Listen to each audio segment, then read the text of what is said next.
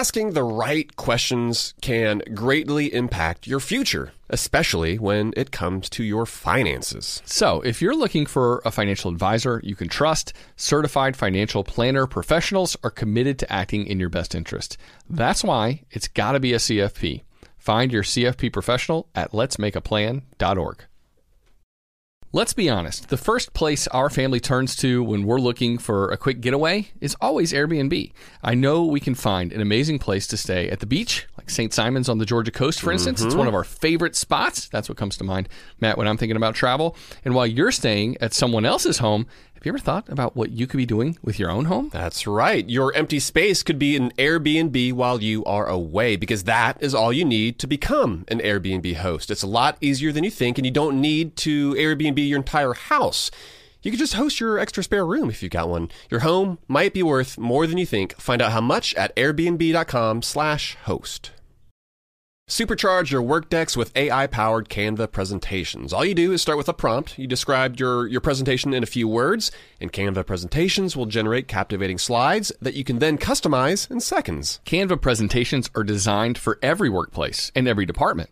Whether you work in sales, marketing, HR, ops, and more, Canva presentations can generate any deck you want for work. Sales decks, marketing presentations, onboarding plans, you name it. Any department can save time on any presentation with AI. Generate slides in seconds with Canva presentations at canva.com. Designed for work.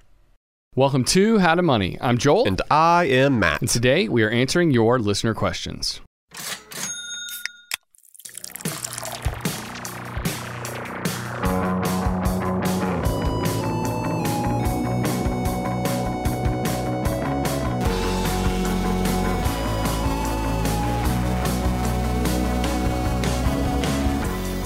That's right, buddy. Happy Monday to you. We've got a great listener questions episode lined up for listeners today. And we're going to hear from 5 different listeners. One is asking about how he can avoid busting up his budget. Another listener is wondering why she got declined for a new credit card that she was looking to get. And yet another listener, he is wanting to know the best way to pay for some surgery that he's got coming up. He wants to make sure that he is optimizing his money moves. So looking forward to those 3 questions plus 2 others today. Yeah, we got a good lineup of listener questions here today, Matt. Look forward to getting to them. But before we start diving in, I wanted to mention, this is something I just found out. I'm looking for a new bike shop up here by where we live. I haven't been to a bike shop yet. Yeah. I haven't. I found a guy. I think I mentioned this on the show. I found a mobile bike repair guy. Yeah. You don't want to go with him? Well, so it was just, I just need a flat repair, and I had the bike already in my car, and I was just like, man, is there some place I can take this and have it done quickly just so I can get back on the road? And I realized, wait a second, there's an REI like 5 minutes away, and do they do bike repairs? Oh, wait, I looked it up online. Yes, they do. And so it turns out, as I was looking on their website, that REI does, one, they do a lot of bike maintenance. Mm-hmm. And 2, if you're an REI co-op member, which I believe costs $30, it used to cost $20 back in the day, you get a lot of discounted bike services, and nice. And some bike services you get for free, flat repair included. Oh, no way. Okay, so what if you purchased your bike from REI? Well, I don't know that has any bearing. Okay. Yeah, no, you just have to be a co-op member. You can bring any bike purchased at REI or not. Because I purchased my gravel bike from REI, and that would be a killer perk if it's like like the Costco tires thing where you can just constantly bring back your car for maintenance. If I could bring back my bike for a little bit of maintenance, I would be all about that. I think the perk for people who bought their bike from REI is that you get free tune-ups for the first year. I think that's how it works. But after that, basically all co-op members, no matter if you bought the bike at REI or not, you get the same free or discounted bike perks. So good to know. Not an ad for REI, just a mention. Yeah, we like them though. We do like REI. Just a mention that's a cool benefit. And so I popped in there and I bought the new tube from REI, but they put it on for me, and I was in and out the door in no time, and I was like, man, REI might be my new bike shop locally when I don't need a lot of work done, and if that's the case, I'll call my mobile bike repair guy. Sure. Or you could learn how to do some of this yourself. I could. You're right. A buddy of mine who's really into biking, he's just like, dude, the markup that they put on bicycle tubes in particular, you can buy like 3 to 5 of them online for crazy cheap. It's like one of those. It should be like $2, right? yeah. And so, maybe we'll, bike levers, nice Joe Blow bike pump. Those are, I feel like, some items that everybody needs to have in their garage. But yeah, good to know though that exists for folks out there who are just wanting to have that knocked out. Yeah. What bike did you have my road bike, flat on the road bike, yeah. I also ended up getting a new tire while I was in there. One that hopefully will prevent more flats from happening in the near future. But, nice. But like yeah. One of those gator skin tires or whatever? Yes. Was it really? Yeah. Okay, nice. I was like, oh, they're like a little stickier. Puncture proof, right? Nice, dude. Because flats still ruin your day. On road bikes in particular, because it's like you're always riding on a razor's edge, right? It's literally what it feels like. It's true. There's very little tread on them and on those tires. As compared to a beefier tire that can maybe handle some of the shocks. That can handle crossing over some railroad tracks for real. Perhaps exactly. So, all right. Well, let's move on, Matt, and mention the beer that we're having on this episode. This one is called Two Turtle Doves. It's by the brewery. Of course, we're having a Christmas themed beer right here in the middle of December. It's the holidays, baby. That's right. We'll give our thoughts on this one at the end of the episode. But for now, let's get on to the listener questions. And if you have a question you want us to tackle on an upcoming Ask HTM episode, we would love to hear it. Just go to howtomoney.com/ask. There are simple instructions there for you to record yourself asking that question and how to get it over to us. It's pretty easy. We would love to hear from you, and we'd like to take your question on the next Ask HTM episode. And but Matt, let's get to our the first listener question of today. This one comes from a listener in Michigan. And he's about to retire, and he wants to make sure that he's got his I's dotted and his T's crossed. Hi, Matt and Joel. This is Mike from the Detroit area, and I just turned 65 this past August, and need to figure out how to get a fee-based financial advisor, fiduciary. I've got money all over the place, got a pension coming in that I didn't know about, and have some Roth IRAs in a couple different places, a lot of savings accounts, internet savings accounts, and just would really like to get this all in one place and have a nice plan going forward. Thank you very much. I've been enjoying your podcast now for the last year and a half and look forward to it every week. Thank you. All right, Mike, thank you so much for that question. We appreciate you listening for the past year and a half. And by the way, he mentioned finding that pension that he didn't know about. That is an awesome, little early Christmas present for you here in the middle of December. I mean, not many people are going to find better things than that under their tree. Oh, yeah. Hey, here's $800 a month for the rest of your life that you forgot about. Absolutely. Yeah, that's a nice shock right there. Yeah, and so Mike, let's talk, I guess, generally about financial advisors here for a second, because we've done entire episodes about how financial advisors, how they're not quite as necessary as most folks think. We actually believe that a lot of folks would be better served by hiring a money coach. Not only would that individual be able to help you to think through some of the more of the financial fundamentals, but then they'd also be able to help hold you accountable when it comes to the execution of the plans that you formulated. But when we say that advisors are often overrated, which is sometimes what you'll hear us say, we're typically trying to help folks who are in their early investing years to avoid paying just basically unnecessary fees and money to a professional. And by saving that money, that would allow individuals to sock more money away into their retirement accounts. And that's because financial advisors can be crazy expensive, especially relative to the amount of money that early investors, folks who are earlier on in their journey, that they have set aside. It's a higher percentage of their income, of their net worth. Exactly, yeah. And when you are younger, oftentimes you should honestly be more intently focused on just simply living on less money than you make, and then just investing the rest. But Mike, he is in a different position. The wealth accumulation is actually easier in some respects, in many respects, than the wealth drawdown.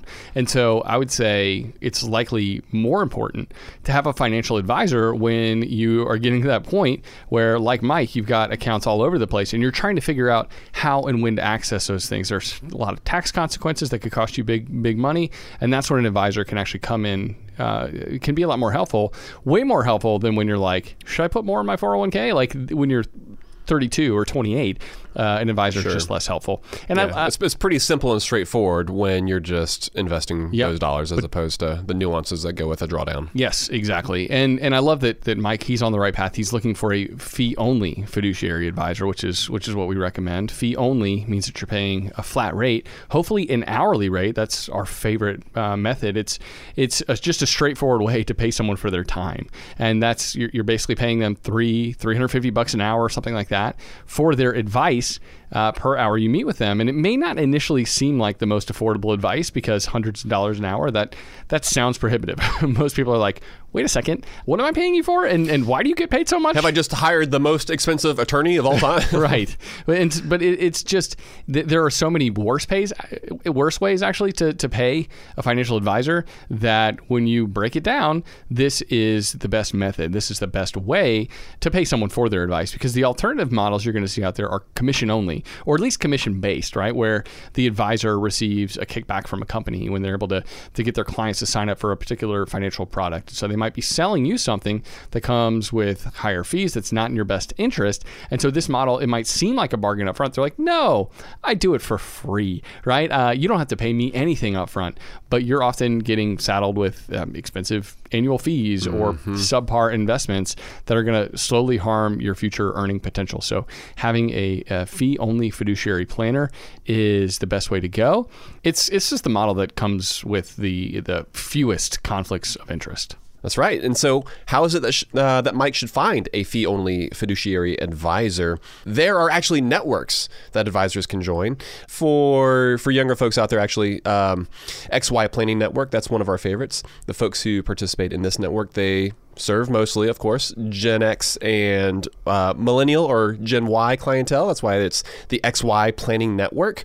But I like that they allow you to find an advisor by specialty as well, not just by location, because you don't necessarily need to find someone near where it is that you live, unless that's something that you want to prioritize that's really important to you for some reason. Yeah, Matt, I remember when we interviewed Philip and Julia Olson from the 2 Cents PBS videos on YouTube that they make. That was a while ago. Yeah, well, Philip's they run a financial advisory firm, and they cater specifically to artists, to creative types. Creative. Yeah. Yep. And so if you're in that field, like you should be seeking them out, right, to help you with money management. And I think it's more helpful to work with somebody who serves your niche than to find somebody who has an office close to you. Sure. But what's important to point out here, though, is that all of the advisors that are on the XY Planning Network, they sign a fiduciary oath. Makes it sound way more official when something is an oath, like a blood oath. And so, this isn't just a title that gets used. This is a literal promise that their planners are committed to always working in the best interest of their clients. But Mike, you are not Gen X or Y, though you can certainly go to the XY Planning Network. So for you can also check out NAPFA, which is the National Association of Personal Financial Advisors. That's another great place for you to turn. Yeah, napfa.org is the website for that. And yeah, either one of those you can find. I don't think people at XY are going to turn you away because you're a few years outside of their demographic, but either one. Plus, Gen Xers are getting older as well. I mean, I think you can be like 57 years old and still technically be considered a Gen Xer. It's just crazy to think. So you and I are millennials, and we're turning 40 here in a couple of weeks. We're barely millennials, though. Like I'm barely a millennial. I'm almost a Gen Xer. I'm much younger than you. Yeah, that should be pointed out. Like 15, 20 years, right? I wish. Not quite. Well, and so I'll say this too, Mike. Put this on your to-do list. You got to get organized, because either way, whether you're hiring a financial advisor or not, wrangling all those different account logins, making sure you've tracked down all of the money that you have across those disparate accounts, and making sure you've taken into account all the pensions that you might have. Maybe there's another one hanging out there. He's got like 2 others hanging out in the wings. Lift up every rock that you can and find all those accounts and find out where that money's coming from. Yeah. Also, okay, on that note, missing money. That's another resource too that we'll link to, because Mike, if you are somebody who may not be completely organized, and I'm going to just point this out, this is something that you admitted to, the fact that you didn't know that you had a pension that existed. There's a chance that there are some states that have money that belongs to you. And that's so we'll link to the missing money site where you can enter in your personal information and really look that up. Every How to Money listener should go there once a year and check in and type in their info. It'll take you literally 30 seconds. And you can see if there is money hanging out. We've had tons of listeners when we mention that. Every time we mention that, it's like a dozen people reach out to us. I've never heard of this. Hey, I found thousands of dollars or hundreds of dollars that was owed to me that I didn't know. Especially this time of year. Right. This is like a great time to upturn a rock and you're like, oh my gosh, there's money there. That's right. Love it. So yeah, go over those old statements, I would say, and dig up those accounts that might have slipped your mind. And yeah, you might even realize that you don't need to hire a professional. I don't know. It sounds like you have a complex enough situation that when it comes to the drawdown and when it comes to the tax implications, it's going to make sense to talk to a professional, pay for a couple, 2, 3, 4 hours of their time and to get their input so that you are making the most tax efficient choices for you moving forward. This is, these are important years to kind of come up with that drawdown plan. So yeah, get your financial ducks in a row and then start reaching out, interview a few, 3 or 4 fee-only advisors to see maybe who's going to be the best fit for you personality-wise and specialty-wise. And yeah, we hope that they're able to help you make the best decisions for you and for your financial future. But Matt, we've got more questions to get to, including yes, we do. We've got a question from a listener who's like, man, there's always a budget buster every single month. I feel like I'm encountering something, and I feel like that's not an uncommon thought we've heard from other How to Money listeners. We'll get to that question and more right after this break.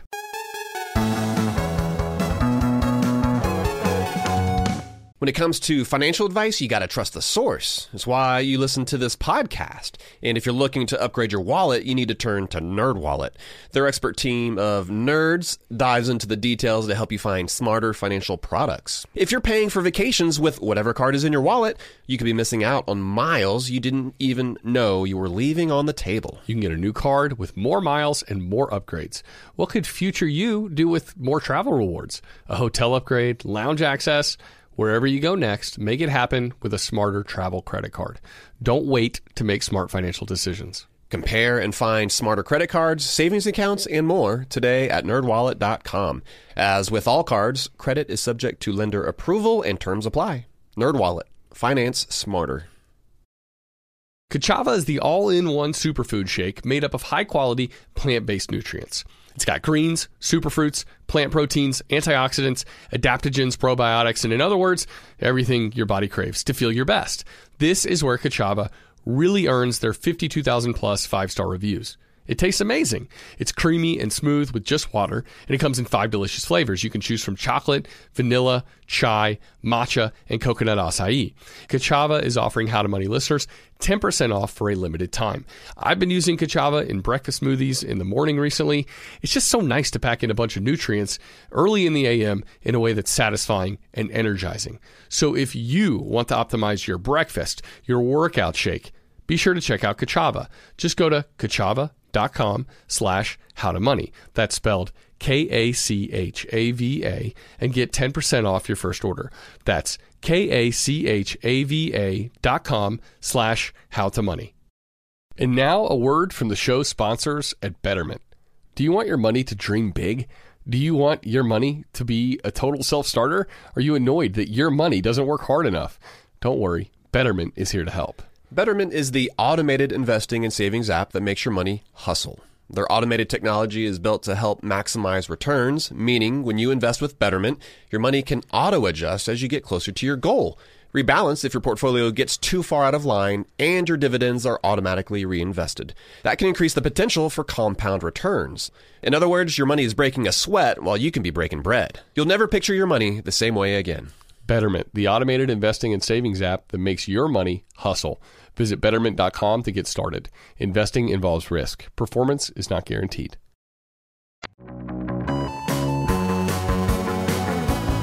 All right, we are back from the break, taking listener questions. And Joe, we will get to that budgeting question here in a second. But first, let's take a question about a credit card. Hi, Joel and Matt. This is Lindsay from Sonoma County, California. I have a question today about credit cards. I was using your credit card matching tool a couple days ago to find a new credit card offer. I use currently a couple of cards. One's a hotel, one's a airline card, but I was really looking for a cashback card as I don't have that in my current wallet.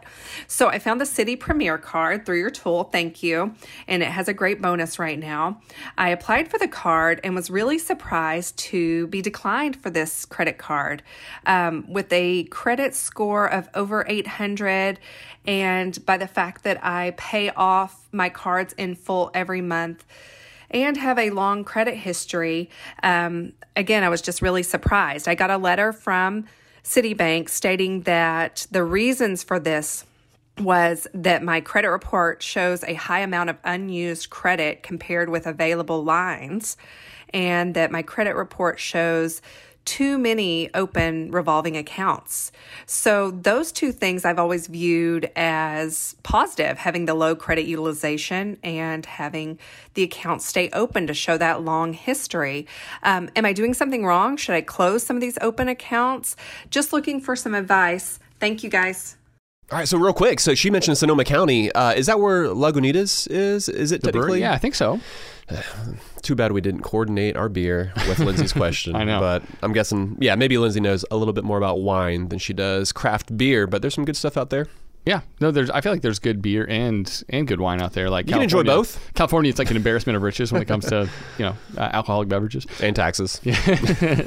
Well, maybe the opposite on that front. Well, but Lindsay's got a great question here, and Matt, when I first heard Lindsay's question when it first came in, I was like a little shocked to hear that she was declined for those reasons. It does not; these facts do not compute. Yeah. Like based on what she experienced, it definitely does not make sense. Right? Yeah, having too much credit is rarely a reason for a credit card issuer to deny your application, especially when somebody like Lindsay has shown that she handles it so well. Right? She's got that impeccable credit score. It seems like, based on everything we've ever talked about when it comes to the credit scoring models, that she, of all people, should be accepted for any credit card that she applies for. Well, one possibility we'll mention, Lindsay, and there's a couple thoughts that we have here on why this could have happened. But one possibility is if the bank that you apply for that card with thinks that you are what's known as a credit card churner, and that is kind of a derogatory label they might apply to you if you're the kind of person who opens up a lot of credit cards in order to score bonuses. And so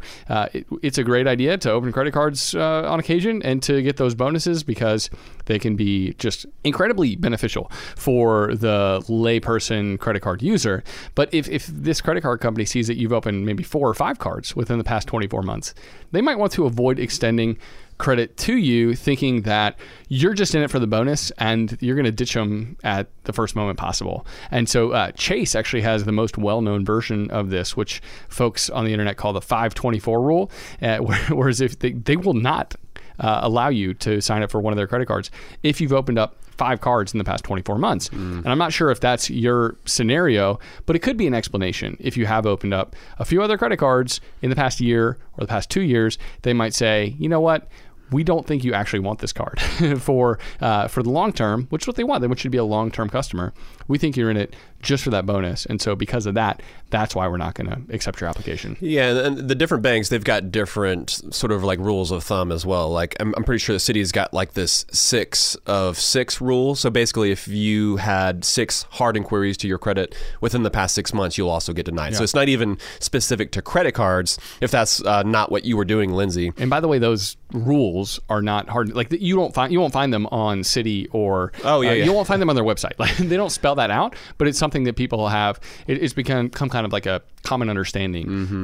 Like you'll find it on the Reddit forums when you're reading about credit cards there. And the fact is too, I mean, they're constantly changing. Like these are different rules and guidelines that the different banks are following, but that doesn't mean that they can't change their mind on a dime.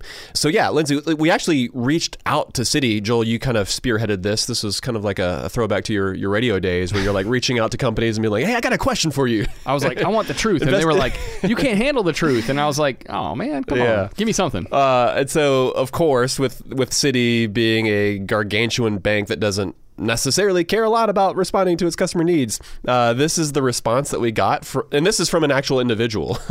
But they said, quote, "We cannot speak to any one customer situation. Citi strives to build long-term relationships with our customers and provide value and benefits that encourage sustained engagement. As such, we carefully review each application and consider a range of eligibility factors, including the number of open accounts. And so while our specific eligibility process is proprietary, we believe, do you like that? Behind lock and key. Yep. We believe this approach is similar to that of other issuers within the industry.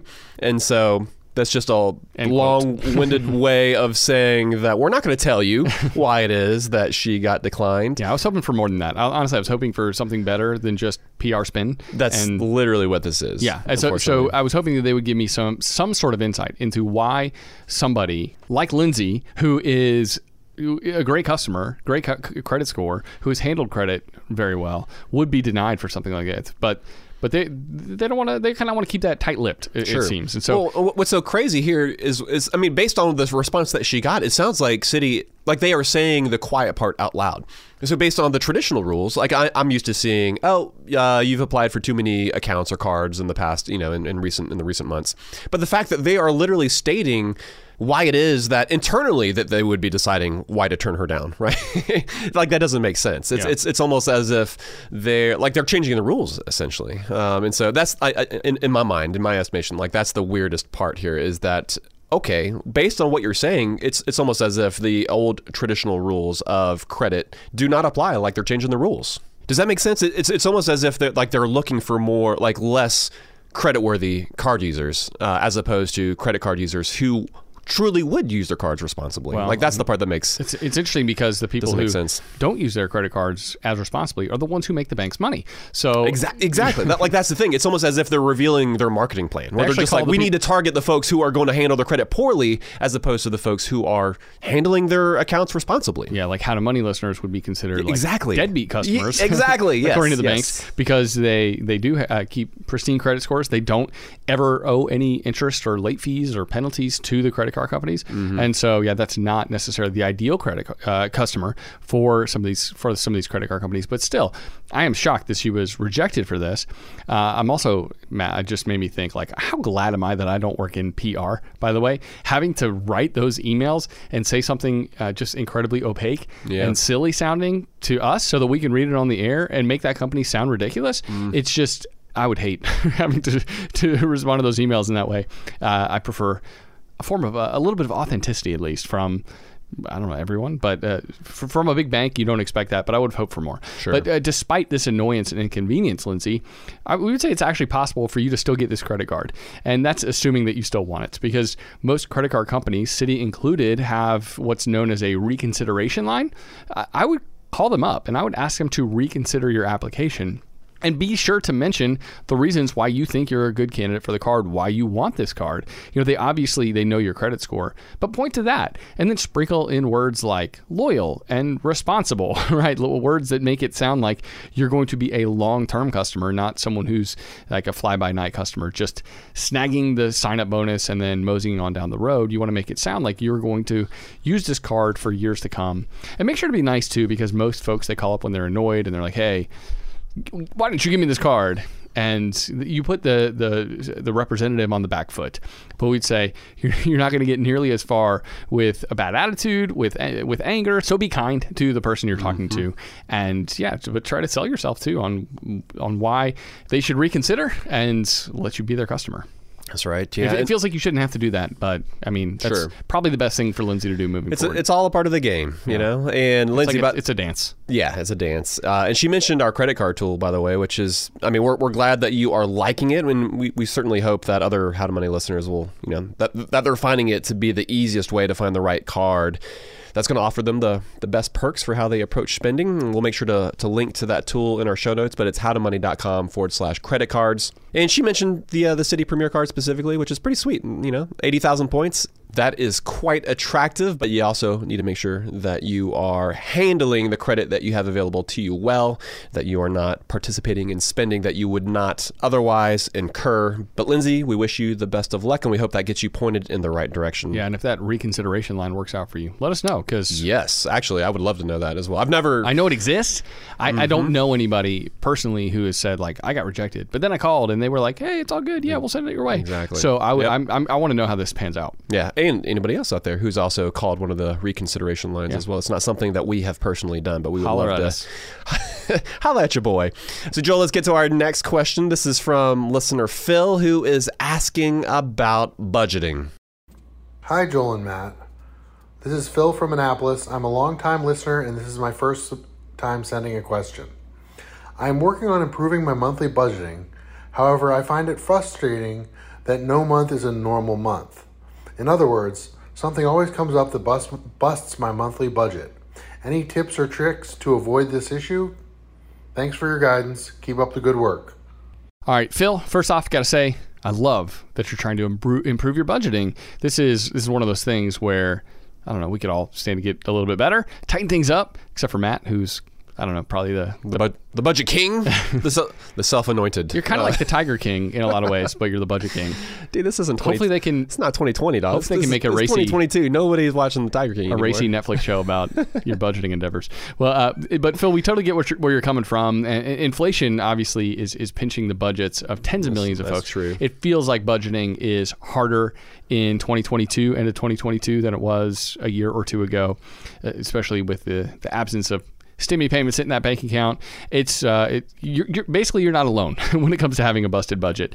But we will give our best advice to you here so you can hopefully stay the course and budget effectively moving forward, even with kind of all the moving parts, all the things conspiring against you to make budgeting a little more difficult. That's right. Yeah. And so our first bit of advice, Phil, would be for you to change how it is that you are mentally approaching budgeting. Can I call you Matt Exotic, by the way? No. Okay. You may not. All right. I mean, just between you and me, like, yes. But not publicly. All right. But Phil, like, basically, I want you to change how it is you're thinking about it. So from a mental standpoint, I want you to be less optimistic because, like, when it comes to budgeting, I think it's important to be a little bit like more realistic, like slightly maybe even pessimistic. It makes me think about taking on home projects and how much time I allow for their completion because like at this point I've learned that whatever I actually tell Kate, like whatever I think it's going to take, just multiply that by 3.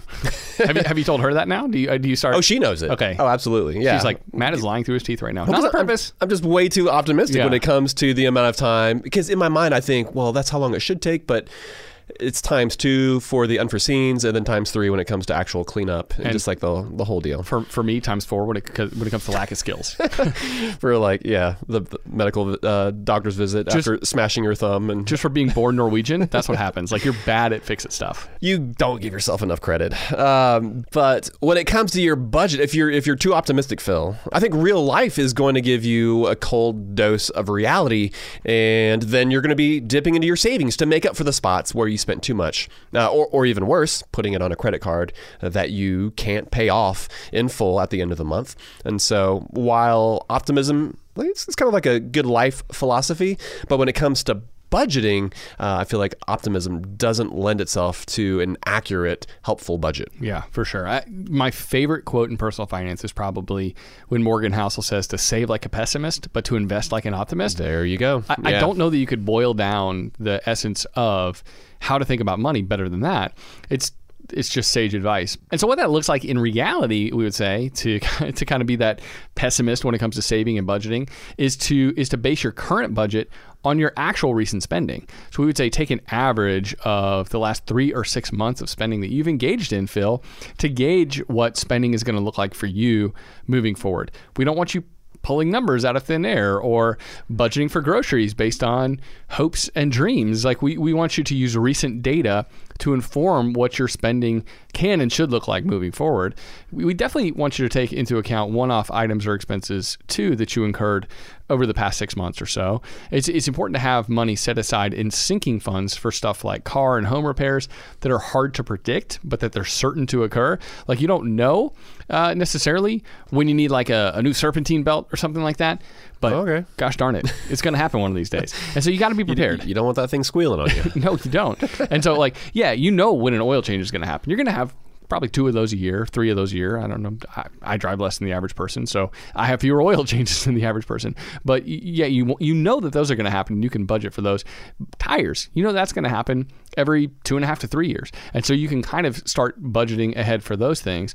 But it's crucial to base your budget, your budget moving forward, based on what your recent expenses have been. Sure. And the thing is, too, Phil didn't say how long he has been budgeting and keeping up with his expenses. But I would say, too, like the longer you are budgeting, the tighter it's going to get, the more accurate it's going to be, and the more you're going to be able to build in some of those sinking funds because you're going to have just a better grasp on when some of those different expenses are going to sort of, crop up. But then, Phil, after you have that information, you're not just going to sit on it, right? You're going to take that information and you're going to use that information to then update your budget. And that's something you're going to want to do continually. Basically, like, you don't want to create a budget at the beginning of the year and say, okay, this is what my monthly budget is going to be for 2023. It's something that you're going to want to revisit, especially considering how the amount of money that we're spending on things has dramatically shifted over the past couple of years. Yeah, in right? past years, that was less dramatically awful. It's still needed updating throughout the year. You probably could set it and almost forget it because prices were fairly stable, but that is not what we have seen recently, right? Especially when it comes to things like groceries and even just something as basic as the cost of eggs. Yeah, if you kept your grocery line item the same, you were eating more poorly by the end of the year than you were at the beginning of the year. Yeah, and you can't assume that your grocery bill or even what you're going to pay for car or home insurance, like that is going to stay the same, which has become abundantly clear over the past 18 months. Those line items will not remain static. These dynamic prices that we're experiencing should lead to you having a more dynamic budget. And so, Phil, as costs go up, you're going to want to make some of these small tweaks in order to keep your budget relevant. And keep in mind, too, I mean, most folks aren't going to have an unlimited amount of funds where they can continue to kind of crank up the numbers when it, on some of the different line items that they have. Not everyone can be Matt Exotic. But once was it the TLC was Tiger King was I don't know, Netflix. All I think of is Don't Go Chasing Waterfalls. Oh, well, no, I'm the Learning Channel or whatever. I think of the band. Whichever television network that you strike a deal with, even those folks aren't going to have an unlimited amount of money that they're going to be able to work with. And so you're going to have to find different areas within your budget where you're going to cut back in order to make everything balance out as well. And so it's just important to find that balance between holding yourself to a specific number that you've identified that where you do want to keep your spending in check, but at the same time, don't be afraid to make some small tweaks along the way as you are seeing reality not necessarily match up to what it is that you have written down on paper. Yeah, for sure. And it's just a reminder too that budgets are not a device for making your life miserable, even if that's how they often get discussed. I feel like that is something we want to reclaim the word budget, Matt, don't we, to a certain extent? Sure. We want it to be about people like ensuring that their money actually gets spent on the things that matter. It's not about cutting back in every single area to ensure that you live the blandest life possible, but I think that's often how budgets get conveyed. But when you have a budget, it actually gives you the ability, the freedom to spend on the things that you say matter to you. It allows you to cut back on the things that matter less and spend more on the fun stuff that you have. And everybody's idea or conception of fun stuff is going to be different. Mine is going to be more craft beer and folk art, it's going to be a two turtle doves. Yeah, yeah, it's going to be like this beer that we're drinking right here. But and on top of that, I would say for Phil and for other people out there, you might want to use a better system. Matt, you like the old school Excel spreadsheet. I do, which is totally fine. But we like YNAB a lot. We think that that's a great software that works well for a lot of people. It's worth the money for a lot of folks to pay because they do more than just track your spending. Their goal is basically to help you build a better relationship with your money. And so while it might seem counterintuitive to spend money on budgeting software, it's also a software that's proven to help a lot of folks.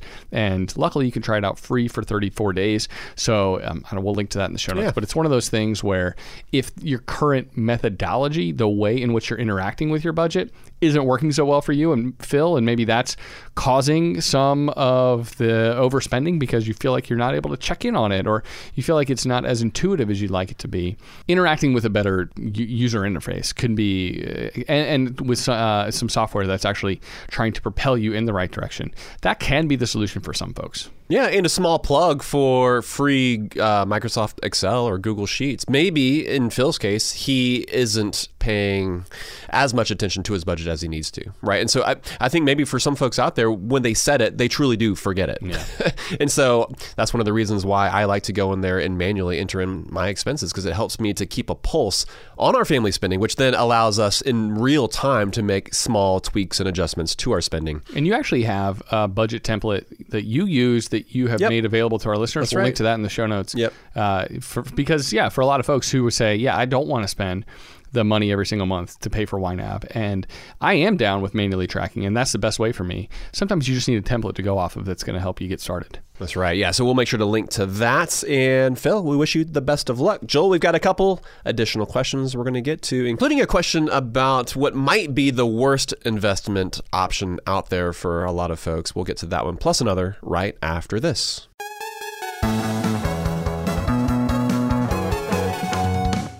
When it comes to financial advice, you got to trust the source. That's why you listen to this podcast. And if you're looking to upgrade your wallet, you need to turn to NerdWallet. Their expert team of nerds dives into the details to help you find smarter financial products. If you're paying for vacations with whatever card is in your wallet, you could be missing out on miles you didn't even know you were leaving on the table. You can get a new card with more miles and more upgrades. What could future you do with more travel rewards? A hotel upgrade, lounge access? Wherever you go next, make it happen with a smarter travel credit card. Don't wait to make smart financial decisions. Compare and find smarter credit cards, savings accounts, and more today at nerdwallet.com. As with all cards, credit is subject to lender approval and terms apply. NerdWallet. Finance smarter. Kachava is the all-in-one superfood shake made up of high-quality plant-based nutrients. It's got greens, superfruits, plant proteins, antioxidants, adaptogens, probiotics, and in other words, everything your body craves to feel your best. This is where Kachava really earns their 52,000 plus 5-star reviews. It tastes amazing. It's creamy and smooth with just water, and it comes in 5 delicious flavors. You can choose from chocolate, vanilla, chai, matcha, and coconut acai. Kachava is offering How to Money listeners 10% off for a limited time. I've been using Kachava in breakfast smoothies in the morning recently. It's just so nice to pack in a bunch of nutrients early in the AM in a way that's satisfying and energizing. So if you want to optimize your breakfast, your workout shake, be sure to check out Kachava. Just go to kachava.com/howtomoney. That's spelled Kachava and get 10% off your first order. That's kachava.com/howtomoney. Let's say you've been listening to the podcast and now you're finally ready to start implementing some of the financial morsels that we're dishing up. Maybe you are trying to save up some more money for a down payment on a house, or maybe there's a big vacation that you have been dying to take. Well, the money app Monarch. They make it so easy to help you to reach your financial goals. That's why the Wall Street Journal, they named it the best app for growing your savings. Monarch is the top-rated all-in-one personal finance app. It gives you a comprehensive view of all your accounts, investments, transactions, and more. Create custom budgets, track progress toward financial goals, collaborate with your partner even. And now get an extended 30-day free trial when you go to monarchmoney.com/howtomoney. And you won't get spammed either. Monarch features ad-free privacy you can trust. They will never sell your data to third parties or show you ads. That's right, man. And after trying out Monarch for myself, I understand why it's the top-rated personal finance app. It just makes sense. It works. And right now, listeners of this show will get an extended 30-day free trial when you go to monarchmoney.com/howtomoney.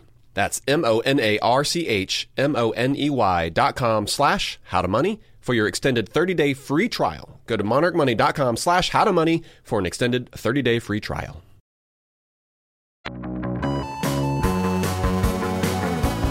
All right, Matt, we're back from the break. We're going to keep taking a couple more listener questions, and we are, in just a second, going to take a question about potentially the worst investment option that is available to most people. Mm-hmm. And the listener wonders whether his wife should participate or not.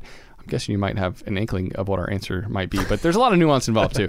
But before we get to that, Matt, let's take this next one about medical bills, how to pay for them.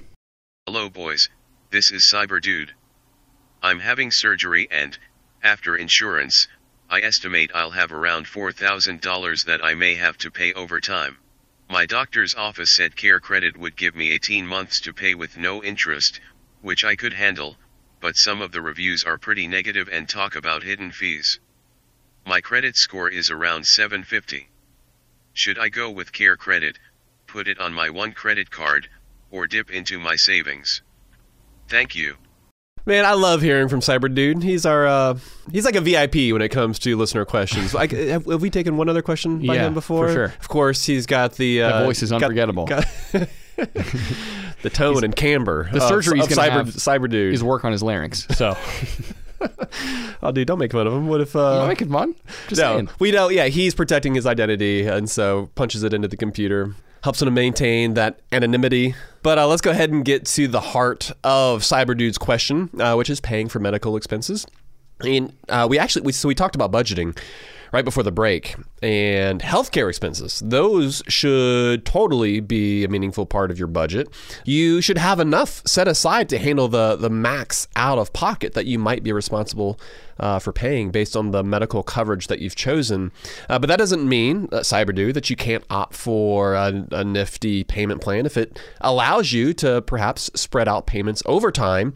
Although, like you said, those often come with some massive potential pitfalls. And so this isn't, we're not giving you free permission. This isn't a slam dunk, where we're saying, oh yeah, absolutely take advantage of the surgery now, pay later, buy now. But like we're seeing that in multiple realms of life, not only when it comes to consumer spending, but also within the medical industry as well. Yeah. And so you do want to make sure that you're being careful with that. For sure. Yeah, it's something like, it makes me think of if someone could get a 0% car loan on a vehicle they want to buy, but they already have the cash on hand to pay full freight, right? They've got the $20,000 to buy the car they want. But then at the dealership, they say, with no additional ifs, ands, or buts, no, but we get a 0% rate for you, so keep that money and invest it instead while you're paying monthly payments for this car loan. That's okay to do, right? That's like kind of like optimizing. That's arbitration. Mm-hmm. There's nothing wrong with taking that approach. And that's kind of what Cyberdude's talking about here is, well, what if I do the same thing with a payment plan that a hospital offers? They're going to give me 0% on this junk for 18 months. And so it might make the most sense for me to take advantage of this payment plan and keep my money, keep my cash on hand for, who knows what else could come along.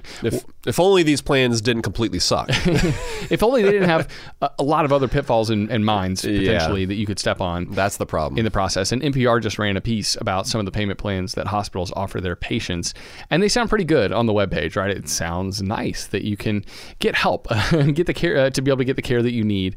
And financially speaking, you can pay for it over time, no problems, right?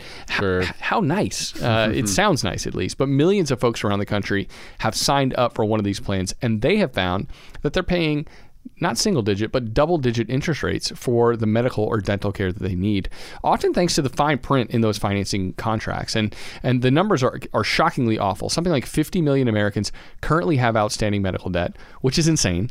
And then a quarter of them are paying interest on that debt, which makes it even worse. Yeah. And these payment plans are a huge culprit. They're a huge part of that reason, because a lot of people think they're signing up for something where the fine print actually turns on them, and something that looked good, looked appealing at first glance, now is eating away at their personal finances. That's right, yeah. So what should he do, though? And first of all, I'm glad to hear that you've got money in savings in order to pay for this procedure if you wanted to. We're not talking about needing a line of credit because of an inability to pay here. Like, we're talking about making the most financially optimized decision. And Care Credit, again, it sounds decent, but a 0% interest rate isn't all that great if it comes with annoying or hard to find pesky monthly fees. Yeah.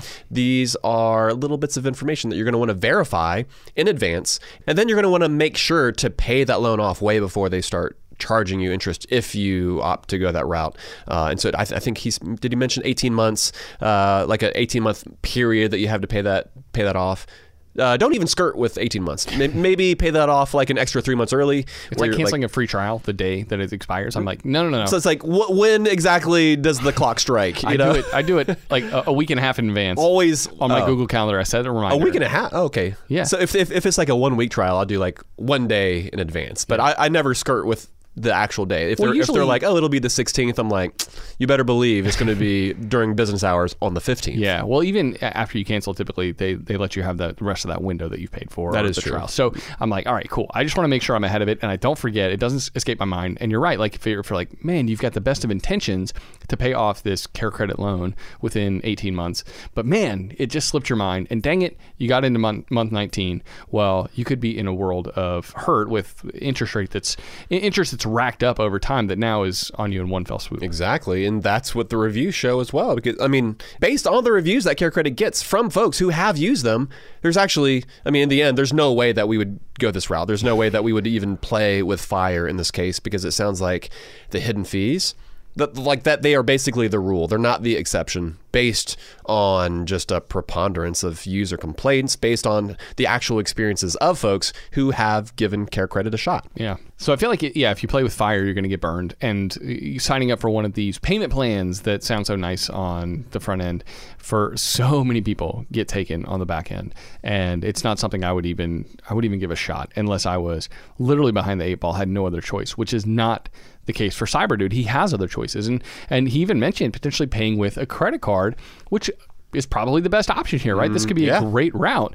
You mentioned having a singular credit card, though, so we wouldn't necessarily recommend you use that card. For one, since it's your only revolving line of credit, there's a decent chance that you end up maxing that puppy out, which isn't great for your credit score. But in addition to that, especially since we're talking about a $4,000 expense here, you could literally snag a significant sign-up bonus in one fell swoop, right, with this one purchase. So assuming you don't have ongoing spending problems, we'd suggest like maybe you find a new card that has a great welcome offer. Add that card to your arsenal first, and then use that new card to help you keep your utilization low moving forward and get the sweet bonus on top of it. So it's win-win scenario right there. Yeah, it's because you are going to spend down your savings and want you to build that up rather quickly after the fact.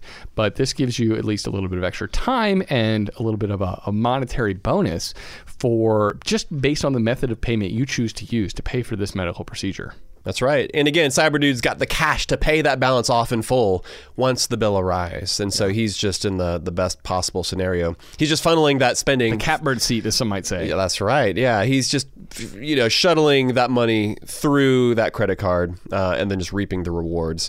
And so, if the hospital or the medical office, if they're not going to charge you any fees to pay with plastic, I would say that that's totally the way to go. And Cyberdude, we wish you the best of luck with the surgery. We hope that's right. We hope it goes well and that you're able to recover quickly and that you don't get financially screwed over in the process of getting this done.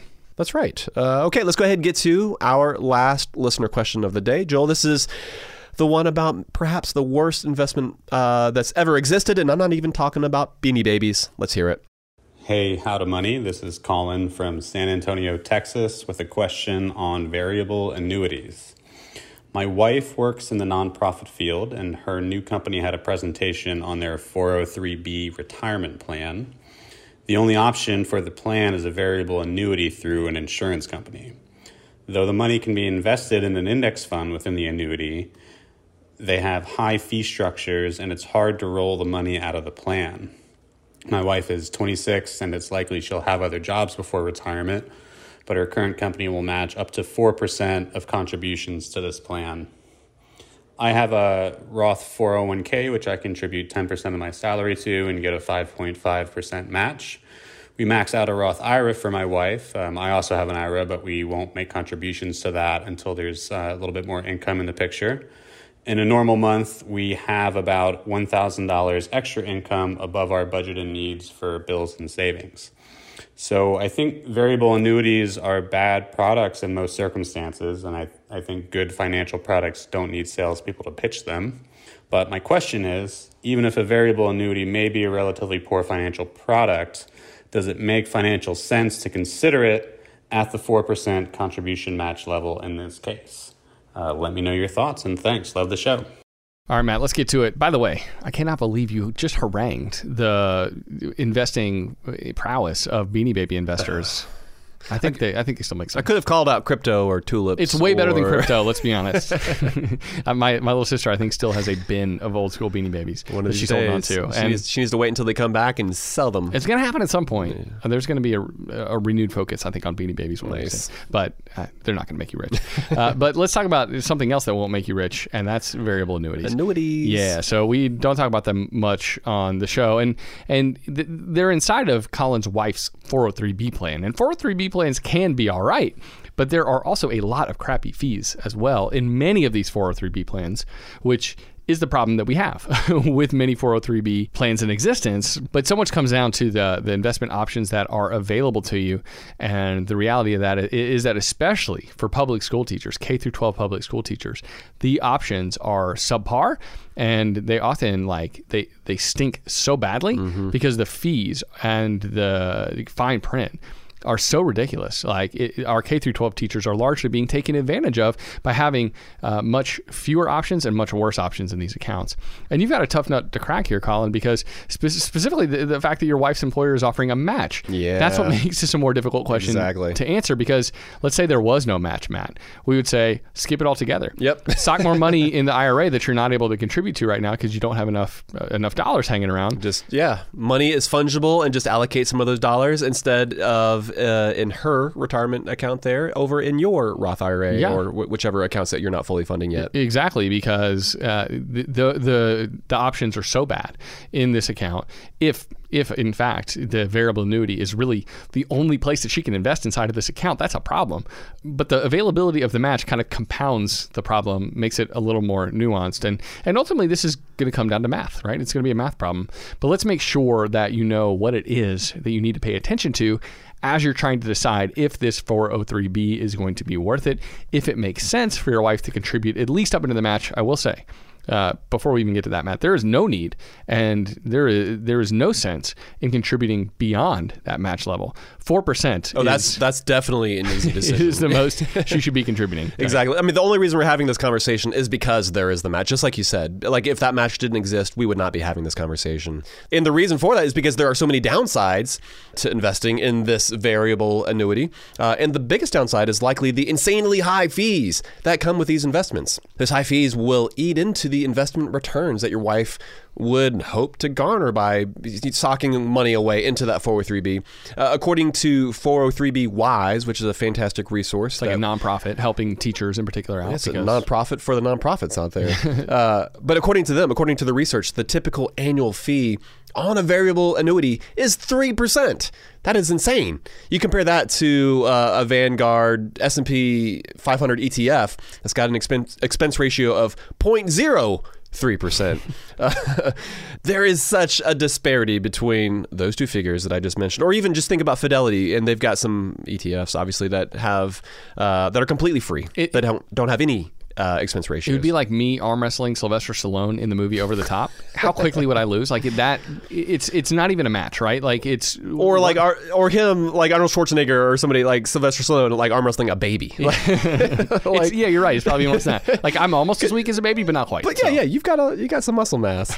But it is also important to watch out for surrender charges as well. That's something that you'll also see associated with these variable annuities. Those can be pretty significant. And some of these different annuity contracts, they can have surrender periods as long as 10 years. And so what that means is that if your wife were looking to move on to a different company, she could be forfeiting a large percentage of her total assets. Now, oftentimes you're looking at something between 5 to 7% of that little nest egg that's going to get eaten up right away. This probably should be illegal, but sadly it is not. It is costing, again, like you said, Joel, not just nonprofits, but especially a lot of teachers out there. It's costing them a lot of money. And a lot of school teachers do have options outside of just annuities, let's say, inside of their retirement plan. And they could stick money in something like an S&P 500 fund. But even those funds inside of these teacher retirement plans are often 10 times the expenses as a Vanguard or Fidelity fund.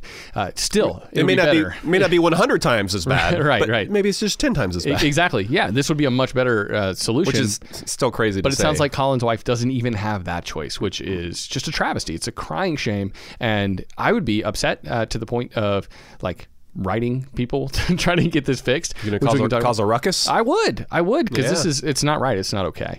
And so, yeah, without knowing how long your wife plans to stay at the company, it's going to be difficult to know whether or not it makes sense, because you mentioned that she would likely move on from this position at some point. One option would be to try and get the best of both worlds to get the match, but then look to see if there are. You mentioned there aren't, but what if there are other places she can invest or even save some of that money instead of sticking it into a variable annuity within that 403B? Is there a money market account? If, for instance, that could be better. Snagging the match, getting the money in there, but not investing it yet because the investing options are so terrible. And then you can always roll that 403B over into a traditional IRA once she leaves that job, and then you can start investing those funds. Yeah. Right? It's a good idea for your wife to push for better options too, like I was just saying. Like, it's not just her who's getting the short end of the stick here by not having access to low-cost investing options. You know, if I were her, I'd reach out to HR. I'd start asking some questions. I'd start pushing the envelope to see if there is a way in which they can have better investing options at their disposal. Because right now it sounds like everybody at this organization is getting ripped off. And maybe the organization, maybe the folks in charge don't realize just how poorly they're serving their employees.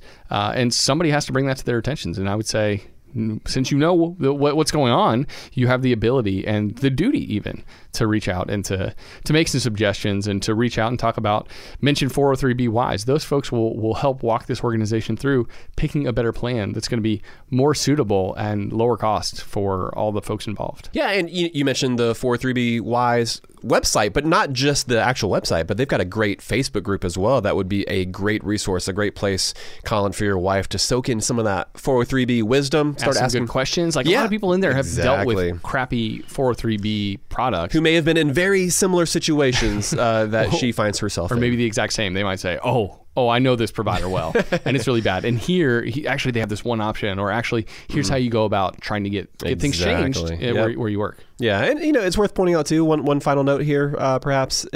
Not all annuities are bad. Like some of them are going to make more sense for individuals, in particular, as you get closer to retirement age. But annuities are almost never a smart deal for the folks out there who are in the wealth building phase of their lives. In that case, you want to make sure that you are, that you have some investing options available to you, especially where they're not charging you an arm and a leg just for the privilege of being able to invest with what is most likely an insurance company. That is not who you want to be with. For sure. Yeah. And just sucks that that's the option that she has, and the tax advantaged option with a match that she has, because typically, you want to take advantage of a company match, and there aren't many reasons why you would avoid that, unless potentially you're not going to be at that employer very long, and the surrender charges and the fees that come along with that variable annuity make it just prohibitively costly for you to do business there. That's right. And so, it's not the easiest answer unless we're looking at your paperwork with you, but hopefully that point you in the right direction. All right, well, let's get back to the beer that we had on this episode. Two Turtle Doves. By the brewery. Yeah. What were your thoughts on this Belgian-style ale brewed with orange peel and spices? So what's crazy is I scoured the label looking for any descriptive of this flavor that I not only smelled but tasted, but I am picking up major banana notes. I don't know about you, but like when I cracked this thing open and gave it a sniff, I couldn't get past thinking this smells just like a strawberry banana smoothie. Oh. Like an Odwalla or some of like the naked juices or whatever. Like a lot of those have banana in them. And I 100% am tasting and picking up on some of those banana ethers. Is that the clove, maybe? I don't know what it is, but for whatever reason, just the combination of flavors definitely make me think that. But yeah, I mean, it's good. It's definitely delicious. Makes you gets you nice and warm inside. Makes you think of the upcoming holidays. For sure. But, what'd you think? My thought was it's beginning to taste a lot like Christmas when I drank this, because it's got that gingerbread, a little bit of orange peel action going on, a little bit of nutmeg. Like it's got some of those Christmas spices thrown in. So it feels like mid-December, this is kind of the perfect beer to be drinking. I thought it was tasty. The brewery makes so many good beers. I can't say it's one of my favorites that I've had from them, but that's also because I've had so many good beers. That's because their other beers are so stinking good. Exactly. But if you're into and you're wanting some Christmas vibes from a beer right now, this is a great one to pick up for sure. To split with a friend or two. And super easy to drink too, especially if you are not, like you hear us talking about different IPAs and you're thinking, yeah, thanks boys, IPAs aren't for me. This is basically the opposite of that. A lot of darker, like brown pastry notes, plus a little bit of banana. Actually, it makes me think of banana bread. Oh man, that's totally like a brand. I can see that. Like a rum-soaked raisin banana bread mashup. Throw in a touch of fruitcake, perhaps. For sure. This has a lot of that going on. Yeah, definitely. So if that is what you're looking for in a beer, check out Two Turtle Doves by the brewery. All right, that's going to do it for this episode. For folks who want the show notes, including the links to some of the stuff we mentioned, Matt's budget template included, we'll have that up on our site at howtomoney.com. That's right. But Joel, that's going to be it, buddy, for this episode. Until next time. Best friends out. Best friends out.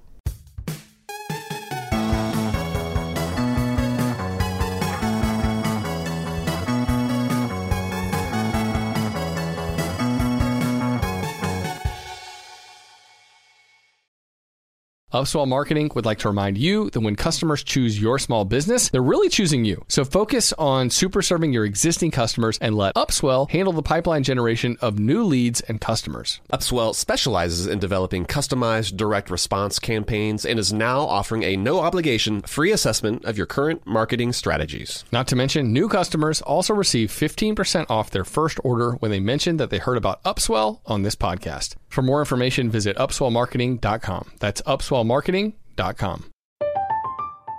I'm Katya Adler, host of The Global Story. Over the last 25 years, I've covered conflicts in the Middle East, political and economic crises in Europe, drug cartels in Mexico.